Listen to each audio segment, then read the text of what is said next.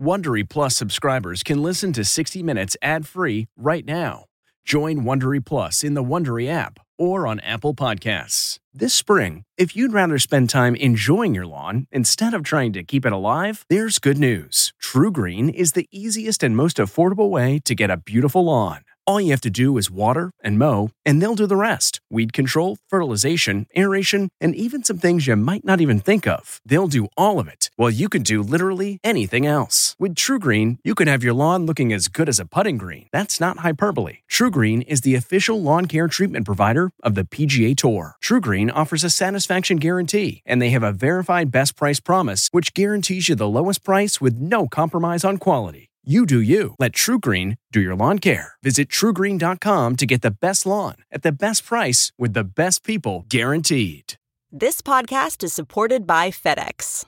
FedEx offers fast delivery, more visibility, simple returns, and weekend home delivery to 98% of the U.S. population on Saturday and 50% on Sunday. With FedEx, you get picture proof of delivery, ensuring you always know where your package is. Returns are simple with packageless and paperless returns. Plus, FedEx Ground is also faster to more locations than UPS Ground. See the FedEx service guide for delivery information. So, what are you waiting for? See what FedEx can do for your business. Absolutely, positively FedEx.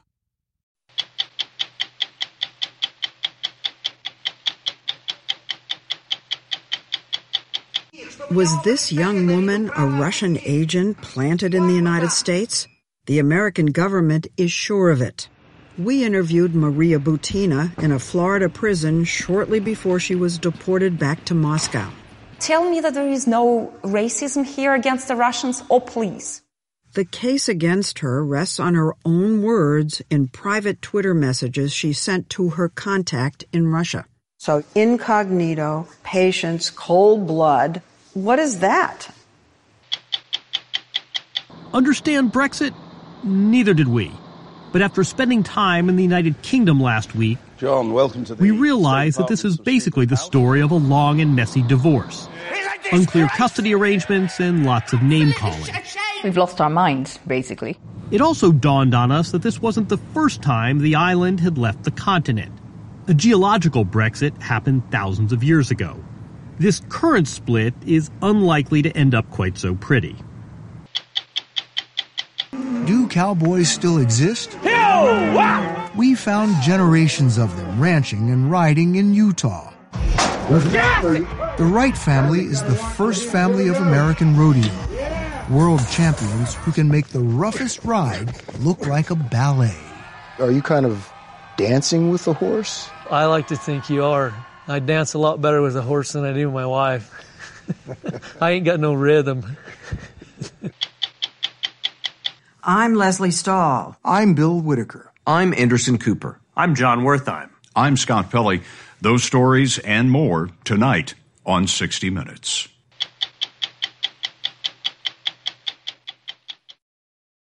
What's your next adventure? Everyone deserves a chance to do what they love.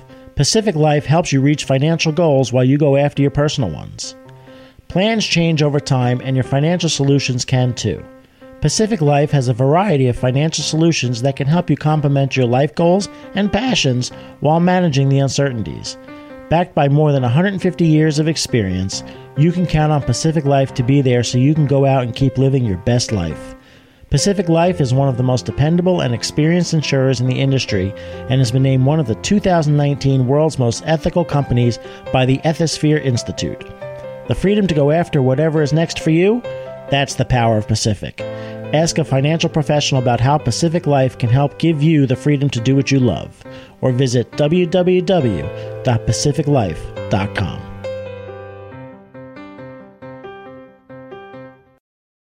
It's rare that Russian agents come out from the shadows, but tonight you will hear from 30-year-old Maria Butina, who was front-page news when she was charged, not with espionage, but with acting as an agent of a foreign government and not registering with the U.S. government. A judge in her case said Butina sought to collect information that could be helpful to the Russian government under the direction of a Russian official at a time when the Russian government was interfering in our electoral process. There was no trial because Butina, who was here on a student visa, cooperated and pled guilty to conspiring to act as a foreign agent. After serving time in a federal prison, she was just deported back to Moscow. Maria Butina was arrested on July 15, 2018, portrayed at the time as a sexy covert agent planted by the Putin government to infiltrate the NRA. These are photos of her at NRA events that she posted on her own social media accounts. They're a far cry from the young woman we met while she was still an inmate at a federal prison in Tallahassee, Florida. Hi, Maria. Hello. The dazzle was gone, replaced by resentment and defiance. Her story, she told us, began in Siberia, where she grew up hunting with her dad. After university, she moved to Moscow and said she started a group called The Right to Bear Arms. You were seeking a Second Amendment for Russia. Is that correct? We were trying to get the changes in Russian law that would allow guns for self-defense. Okay, so you hear that, an American hears that, and they say, come on, Putin is not going to allow people to run around owning guns. Here's the case against you, that you started this organization as a way to infiltrate the NRA here, to meet people as a way in, to influence us. That's nonsense. But you did that. You used your organization to meet people in the NRA. The NRA for us has always been an example because there is no more powerful lobbyist gun group in the world than the NRA. Learning from them was an honor. Her introduction to the NRA was facilitated by this man, Alexander Torshin, a Russian official who she has admitted in court papers directed her activities in the U.S. Butina met him, she says, when he attended one of her gun rights rallies in Moscow. We obtained thousands of private Twitter messages they sent each other over 2.5 years. Was he close to Putin? I don't think so. So you wrote him a message and you said you are an influential member of Putin's team. Your words. It doesn't suggest he's close to Putin in any way. In Russia, was he an influential member of Putin's team? I don't know. Well, you wrote that. You know, in reading through your messages, it reads as if he's your intelligence case officer. Look, this is I think it's an American, very old saying that suggests that wolves have teeth, but not all animals with teeth are wolves. You cannot judge a person based on appearance. Her appearance changed after she met Torshin, becoming something of a celebrity, posing glamorously with guns in GQ Russia and on her own Instagram account. Around that time in Moscow, she met with David Keene, the former president of the NRA, and other members like Paul Erickson, who would become Butina's boyfriend. You got to the point where you were staging rallies. You were holding conferences, or at least one big conference where you brought the NRA people from the United States over to Moscow. And you're a kid from Siberia. And I'm having trouble knowing how a young person is able to pull this off. That's a great question to ask here in America, because there were times when people didn't believe that women are capable to be leaders at all. That wasn't a sexist question. Because it is. No. Because I was. No, I'm saying you're a young person. You're 23 years old. This is exactly the same. How can one judge me and say, what, I was too smart for my age? I think that is what is praised in America, when a young person takes his or her destiny in his own hands and fights.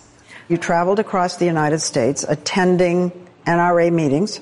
The U.S. government says that you were making connections with Republicans so that you could influence U.S. policy, and you were doing it slowly, but deliberately. If I were not Russian, that would be called social networking. Have you ever had a case like this? John Demers, the Assistant Attorney General for National Security, whose office helped prosecute Butina, says what she did wasn't social networking and wasn't on her own initiative. I quoted Butina's lawyer, Bob Driscoll. Maria is not a spy. She knows of no secret codes. There were no safe houses. In other words, she was completely open and there was no espionage. Her lawyer is right that she didn't get, as far as we know, classified information, right? Right. But that's not what she was doing here. She was an influence agent. She was getting access to Americans who she thought were close to power in America. What was the actual crime? The law she broke was being here, acting as an agent of the Russian government while she was here, and pretending that she wasn't. Is that a law? It's one of the laws that we have to combat foreign influence. What makes her so dangerous is that the people who she's contacting don't know that she's there taking direction from the Russian government. She first came to the U.S. in 2014 to attend NRA conventions, where she posted photos with prominent Republicans, Scott Walker, Bobby Jindal, Rick Santorum. Her argument is, I'm some spy, here I am showing myself with these people all over the place. I'm not hiding. She's hiding her true identity. That's her face. But she's not telling them that she's there as an agent of Russia. This was a photo she didn't post, though we were able to obtain this grainy copy. In one of her private messages to her contact in Moscow, Alexander Torshin, she wrote, "Are we allowed to publish the photo of Trump Jr.? As if they needed to run the decision up to a more senior level." There were other hints of a higher authority when she organized meetings in Moscow in December 2015 between senior NRA members and top Russian officials, including Torshin. When you see this, again, you can get the impression that there's some government person higher than Torshin kind of directing this whole thing, pulling the strings. But it's all the conspiracy theories. There is absolutely no proof of any of that, and I'm not aware of any actions like this. She didn't just attend NRA events. Here she is in the summer of 2015 at a libertarian convention in Las Vegas called Freedom Fest, where she asked then-candidate Donald Trump a question. Do you want to continue the politics of sanctions that are damaging of both economy? Or you have any other ideas? I don't think you'd need the sanctions. I think that we would get along very, very well. One of the goals of the Russian government at this point in time was to get rid of those sanctions. It was a major goal. It was also a major goal for every Russian citizen that suffers today from these sanctions. I believe that our countries shall not fight. So you asked about sanctions and not gun rights, because you want us to be friends. Absolutely. Not long after, she began helping organize U.S.-Russian friendship dinners. In a document sent to Torshin, she wrote that these dinners will make it possible to exert the speediest and most effective influence on the process of making decisions in the American establishment. That's pretty explicit, that you're seeking to influence U.S. policy. It's pretty explicit that I'm seeking that our two countries establish friendship between each other. And I don't mean governments. I mean people. As the 2016 U.S. election was approaching, she claimed to have success making direct contact with several of Donald Trump's Russian advisors. And she writes Torshin, "We made our bet. I am following our game." Torshin answers, "This is the battle for the future. It cannot be lost. Patience and cold blood." A week later, Butina writes, "Only incognito. Right now, everything has to be quiet and careful." So, incognito, patience, cold blood. What is that? Let me take you back to 2016, around the elections time. Do you remember how, at that point, American media treated Russia? Everything was toxic. Tell me that there is no racism here against the Russians? Oh, please, it is. I reminded her that the judge said her crime was a threat to our democratic institutions. And it is very sad for me because it shows how broken the justice system in the United States is. You're saying she's wrong? Absolutely wrong. Because you cannot charge a person with a crime for collecting information with not specifying what information. I've never collected any sensitive or classified information. They're saying you sought to influence Our policies. I never thought to influence your policies. I came here on my own because I wanted to learn from the United States and go back to Russia to make Russia better. The Justice Department taped our interview with Butina, which John Demers listened to. It was a masterpiece of disinformation. It had conflation, obfuscation, changing the subject, accusing you of being sexist, accusing the American people of being racist against Russians whenever the questions got difficult, trying to change the topic, partial denials. So there's no way to look at what she was doing here as being somewhat naive and innocent. I don't think that she's naive or innocent. Less than a week after Donald Trump won the election, Butina was claiming to her contact, Alexander Torshin, that she had influence over at least one of the cabinet choices. John Bolton will be Secretary of State 90%, she writes, and continues, ask our people if they're happy with that. Our opinion will be taken into account. What does that mean? Well, Leslie, Paul told me to write that. Paul Erickson, her former boyfriend and a Republican operative. I hesitated to write that, but I thought it might, it was a certain way to show off to Torshin and say, well, maybe I have a high-level contacts here. Do you think she had influence over who was chosen? I doubt it. I think she intended to have influence over who was chosen. And I think what makes her dangerous is that at the end of the day, we don't know. One of the things she wanted to talk about were the conditions in the Washington, D.C. jail where she was first held. Cockroaches were everywhere, she claimed. No mattresses or blankets.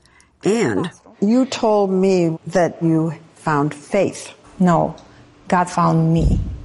He was always there and helped me to go through all these tough days. That included over 100 days in solitary confinement. It is a torture. It is not normal for a human being to be locked for 22 hours in cell by your own. Do you really think for not filing a paper you deserve 18 months of incarceration, 4 months on solitary confinement, and all this experience in jail? Is it the way? When she was talking to you in your interview, her audience wasn't the American people. It was Vladimir Putin and all the people in Russia who are going to decide her fate when she goes back there. Are you worried that she's going to go around the country criticizing, how dare the Americans talk about human rights? Look what happened to me. And I have very little doubt that the Russian government will leverage her as an instrument of propaganda to say, here was this poor, young, idealistic Russian student, and look what happened to her. They threw her in jail for 18 months. When she arrived back in Moscow a week ago, she was greeted by a media frenzy, had a reunion with her dad, and immediately started giving interviews about the conditions of her incarceration.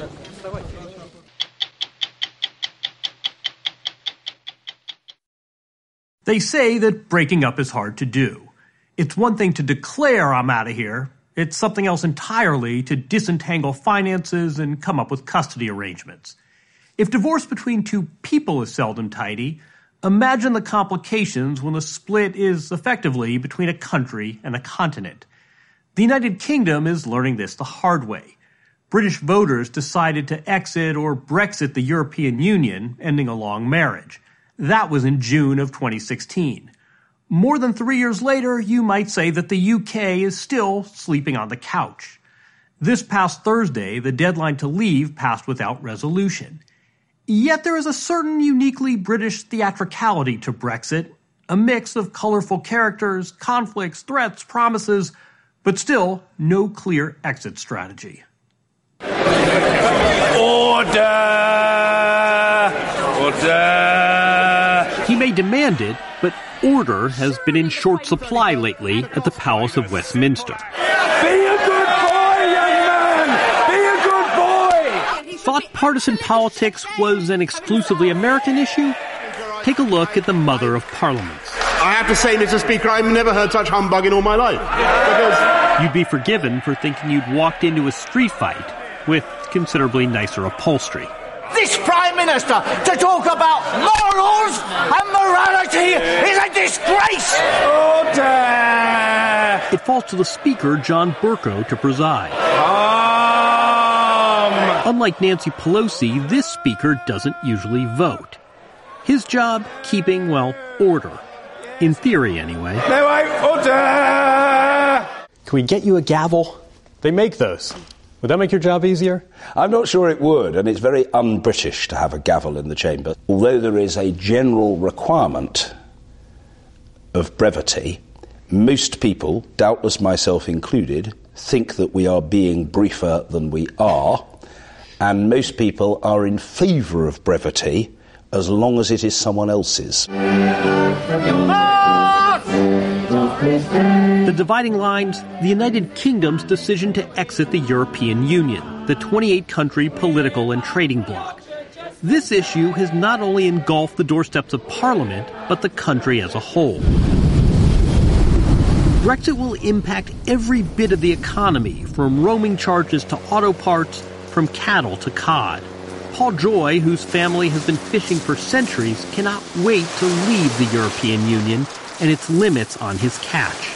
It's as bad as we've ever seen. It's been decimated over a period of time. I can remember the days fishing when we just had to go out there and fish.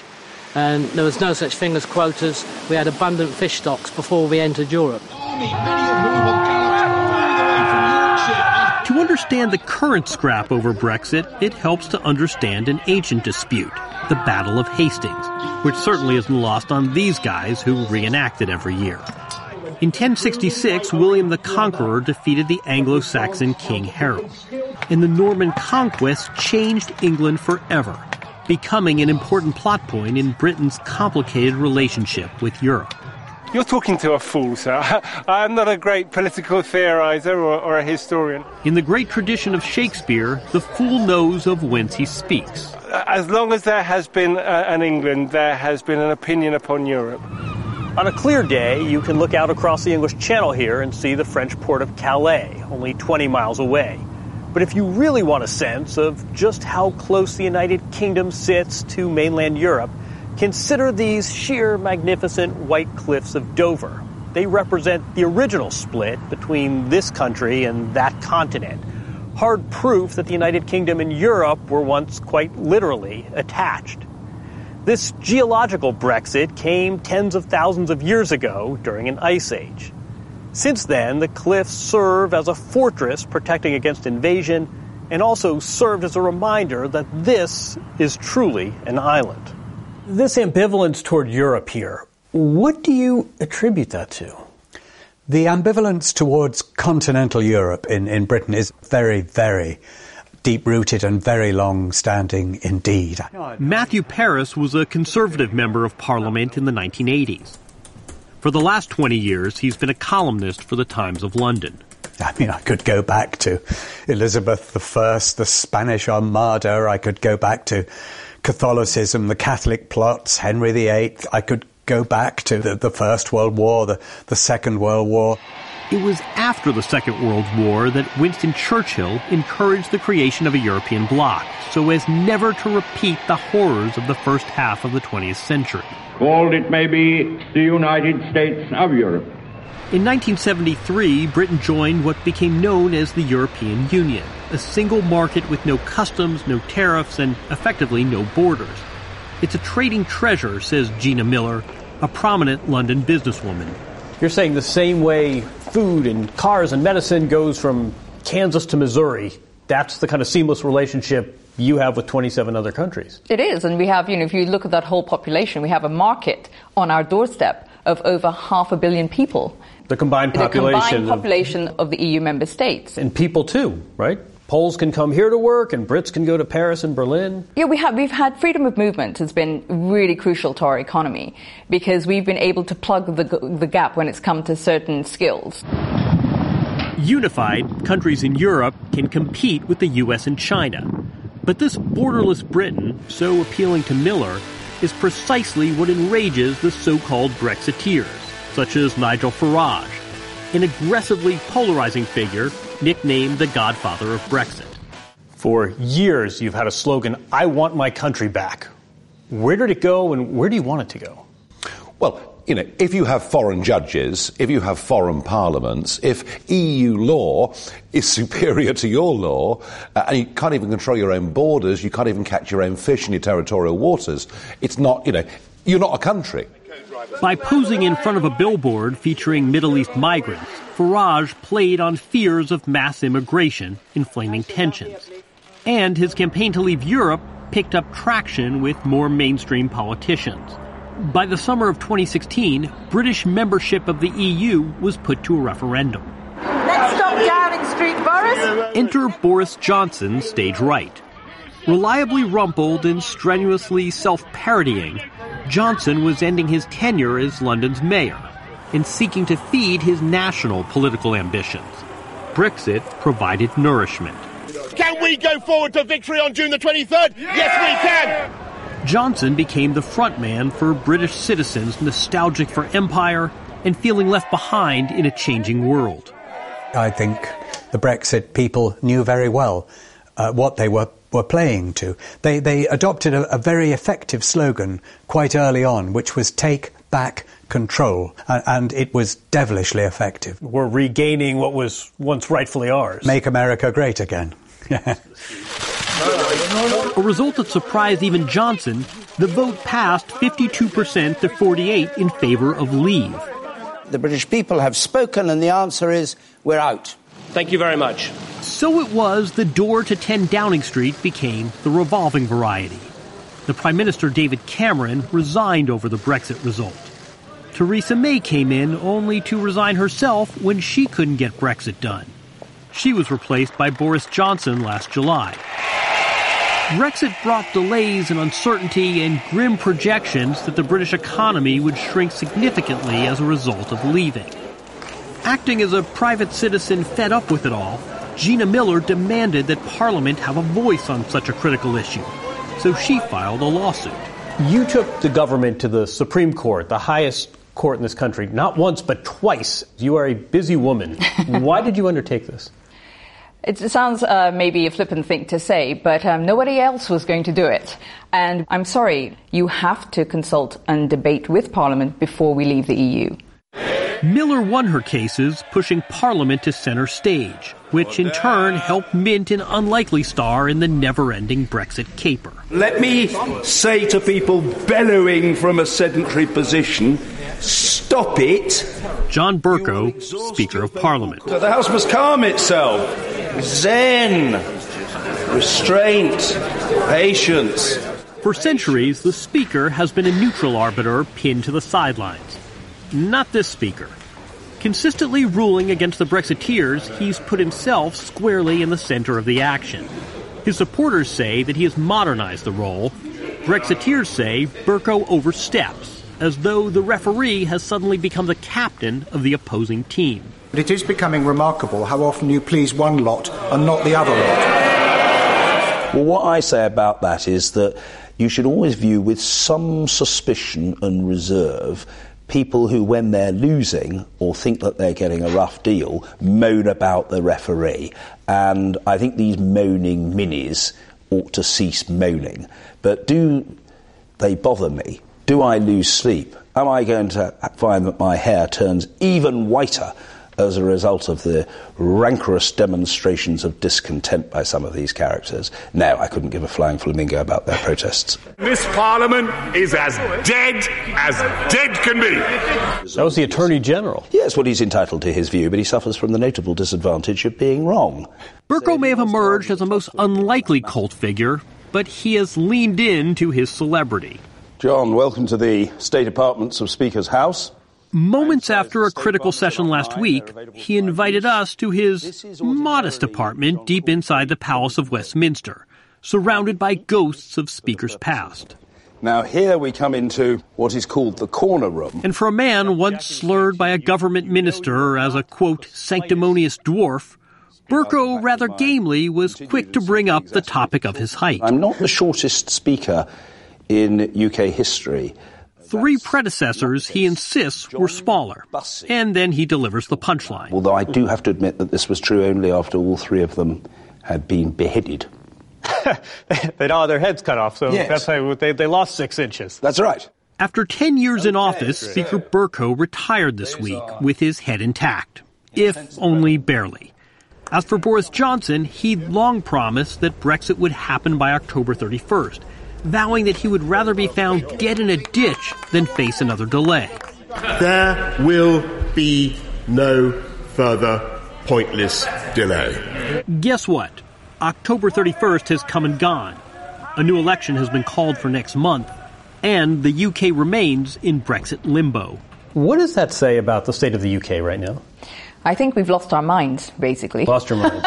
I mean, on the world stage, we were seen as being pragmatic, sensible, stiff upper lip, soft power. We were the people who do that. So we have damaged our reputation on the world stage. It seems so off-brand for this country. It is completely off-brand, but I think it's a moment of madness. To paraphrase a Brexit tabloid headline I saw today, what the hell happens now? What the hell happens now? Well, the truth of the matter is I don't know, and I think anybody who predicts with alacrity the outcome of the Brexit saga is either an extraordinarily sophisticated person or a rank fool.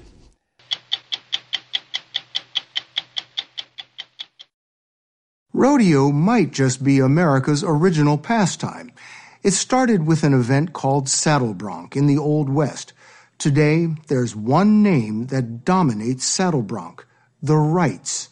There are 9 members of the Wright family riding the circuit, and they rank among the best in the world.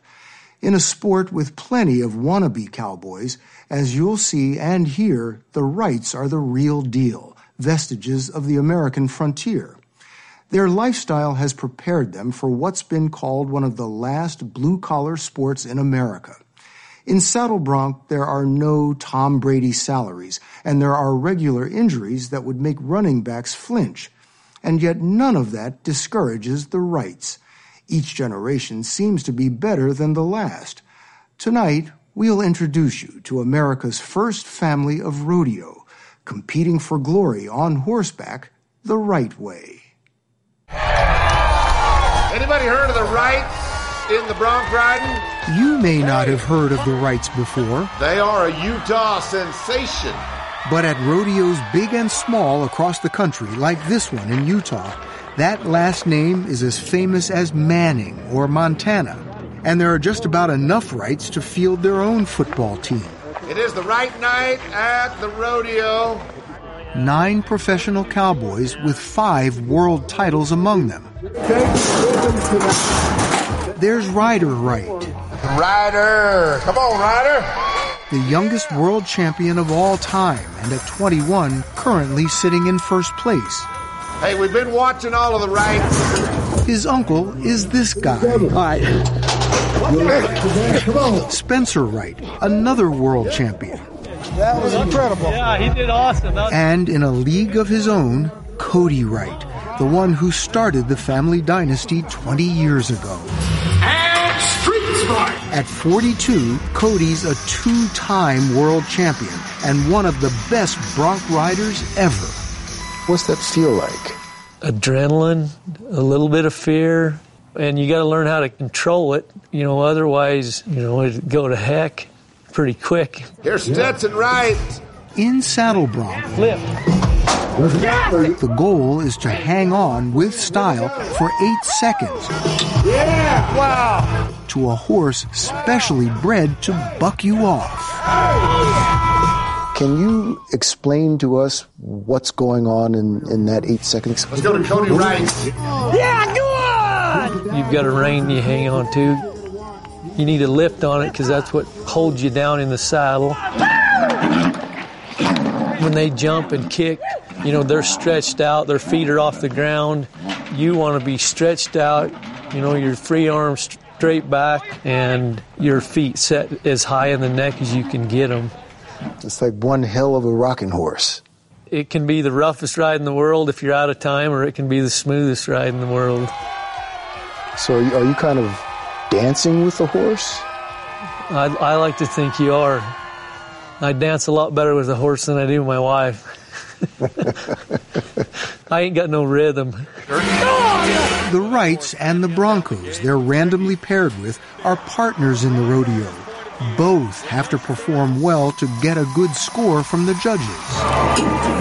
When it's go time, the Wrights, the sons and brothers, crowd around the chute like a NASCAR pit crew, helping each other saddle up. This is a team sport for you guys. I think so. I love it. There's nobody I'd rather see do better, but don't think that I ain't trying to beat them. We all show up to the rodeo wanting to win first, but we're going to help each other do it too. That's Jake Wright, Cody's younger brother, and one of his toughest competitors. And yes, there are more brothers. Jake's twin, Jesse, a brother-in-law, Coburn Bradshaw, plus Alex, Calvin, Stuart, and Spencer Wright. We're like a big support group. You know, there's 10 of the best bronc riders right in the world right here. We all get together and practice. Everybody focused? And I know that's why we all have been so successful at what we do. All that practice has propelled them to the National Finals Rodeo in Las Vegas. It's the Cowboy Super Bowl. Spencer Wright, he's got a great ride going. And Team Wright has made it every year for the last decade and a half. Cody has won the Champion's Gold Buckle twice. He showed us that we could do it with a little hard work and a lot of try. If he would have never even pursued rodeo, I wonder what the rest of us would even be doing. What they're doing comes at a steep cost. While these horses are rarely injured, that can't be said for the Wrights. They all have the same orthopedic surgeon on speed dial. Can I see a show of hands of how many of you have been injured? So all of you have been injured. And 2 of you came into this interview on crutches. 3 of us. Yeah, I was going to say 3. Tell me some of the injuries. I think the worst was my back, when I broke my back in Omaha. Fractured my skull. I broke my nose about 10 times. I broke all the sinuses on this right side of my face one time and had a brain bleed. As far as injuries goes, I think I'm one of the lucky ones sitting here. Do you hear yourself? Brain bleed? And you call that lucky? Hurts a lot less than heartache, Bill. But heartache won't land you in the hospital. The Wright boys are well aware every ride could be their last. Stuart came close. I said, let's go, and horse reared up and hit my head, kind of knocked me a little senseless, and I fell off into the arena. He just jumped straight up and fell completely on me. I thought it broke my back because I just felt my ribs pop as he landed on me. And I was like, oh my gosh. As awful as that may sound, the Wrights say the hardest part of the job is being away from home. What did they tell Alex last time he went to the doctor? They're on the road around 250 days a year, clocking 100,000 miles in these, what they call rodeo motels. This weekend you're going to Harridan and Fort Pierre or vice versa? Where they eat, sleep, and drive from Canada to the Mexican border, chasing 8-second dreams. Do you sometimes feel like you're on the road more times than you're on a horse?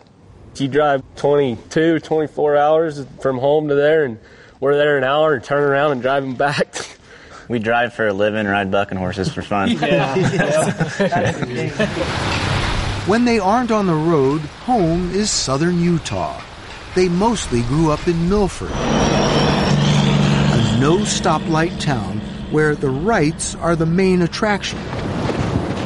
They're a family of 13 kids, kept in line by their parents, Bill and Evelyn. That's a huge family. It's a good-sized family. Kids are kind of Moorish, you know. The more you get, the more you want. She trained the older ones to help the younger ones. I had to organize them. But I'm like, I cannot do this on my own, or else it's going to be bad. Because Mom's going to grow bear hair, and you're not going to like it.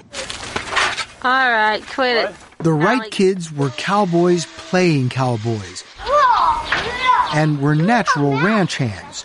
It kept them out of Evelyn's hair and out of trouble. The 7 boys and 6 girls knew how to ride a horse before they could pedal a bike. Some of the girls rodeoed too, but never went pro. They learned how to break horses early, how to ride and tame horses and train them. I think you have to be a cowboy before you can be a rodeo cowboy. The ranch was their training ground. The family has been working this land at the edge of Zion National Park for more than a century and a half. I'm 5 generations. Cody's 6, and Rusty's 7, and his boy is 8 generations. Bill, do you think the Wright family will be ranching this land in another 150 years? Well, I hope so. I really do. When you work as hard on something as I have at this, you don't want to see it just go away. What keeps their way of life going are rituals like this. Branding Day. Bill and his children, grandchildren, and great-grandchildren gather every year to round up, vaccinate, and brand their cattle. The hard work brings them together. It defines them on the ranch and in the arena.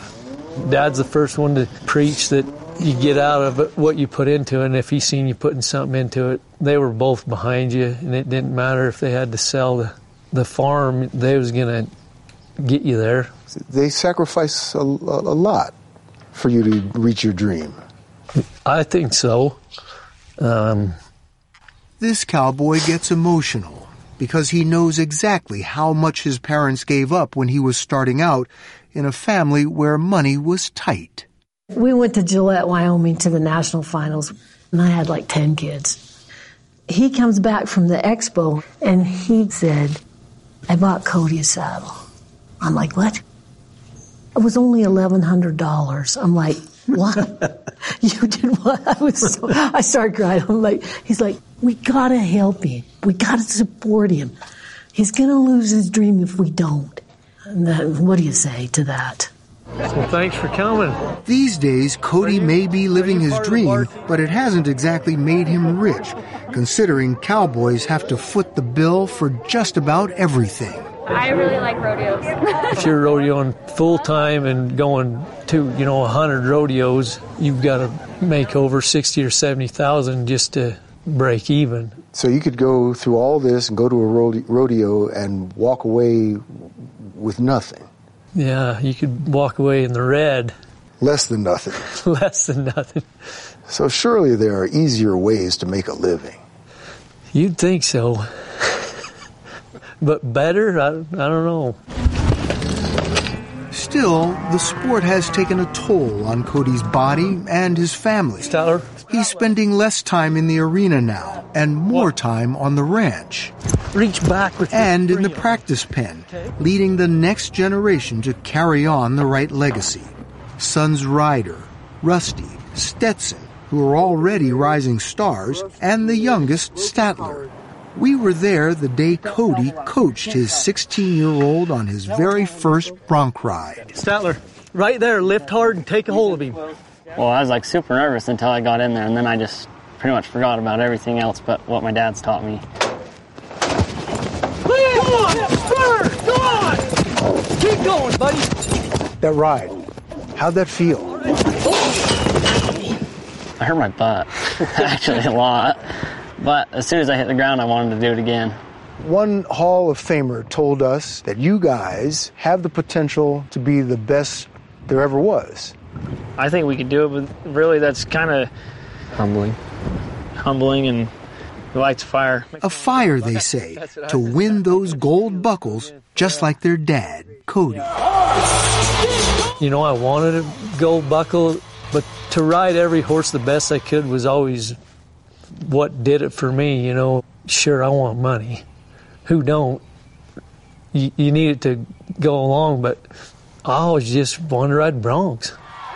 It was striving to make that perfect ride, and the feeling that you feel when you're in time with a horse that's trying to get you off their back as hard as they can. Have you ever had a perfect ride? No, I've never had a perfect ride. When I make that perfect ride, I'm going to be done. In the mail this week, we heard from viewers about our interview with former Vice President and presidential candidate Joe Biden. Many had this criticism. When did 60 Minutes start running political ads for Democrats disguised as interviews? But about half the viewers who wrote saw the same interview very differently. Absolutely awful. Wasn't sure whether it was an interview with Joe Biden or a campaign ad for Donald Trump. I'm Leslie Stahl. We'll be back next week with another edition of 60 Minutes. If you like 60 Minutes, you can listen early and ad-free right now by joining Wondery Plus in the Wondery app or on Apple Podcasts. Prime members can listen ad-free on Amazon Music. Before you go, tell us about yourself by filling out a short survey at Wondery.com/survey. Look around. You can find cars like these on AutoTrader, like that car right in your tail. Or if you're tailgating right now, all those cars doubling as kitchens and living rooms are on AutoTrader too. Are you working out and listening to this ad at the same time? Well, multitasking pro, cars like the ones in the gym parking lot are for sale on AutoTrader. New cars, used cars, electric cars, maybe even flying cars.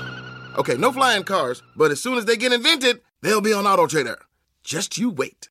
AutoTrader.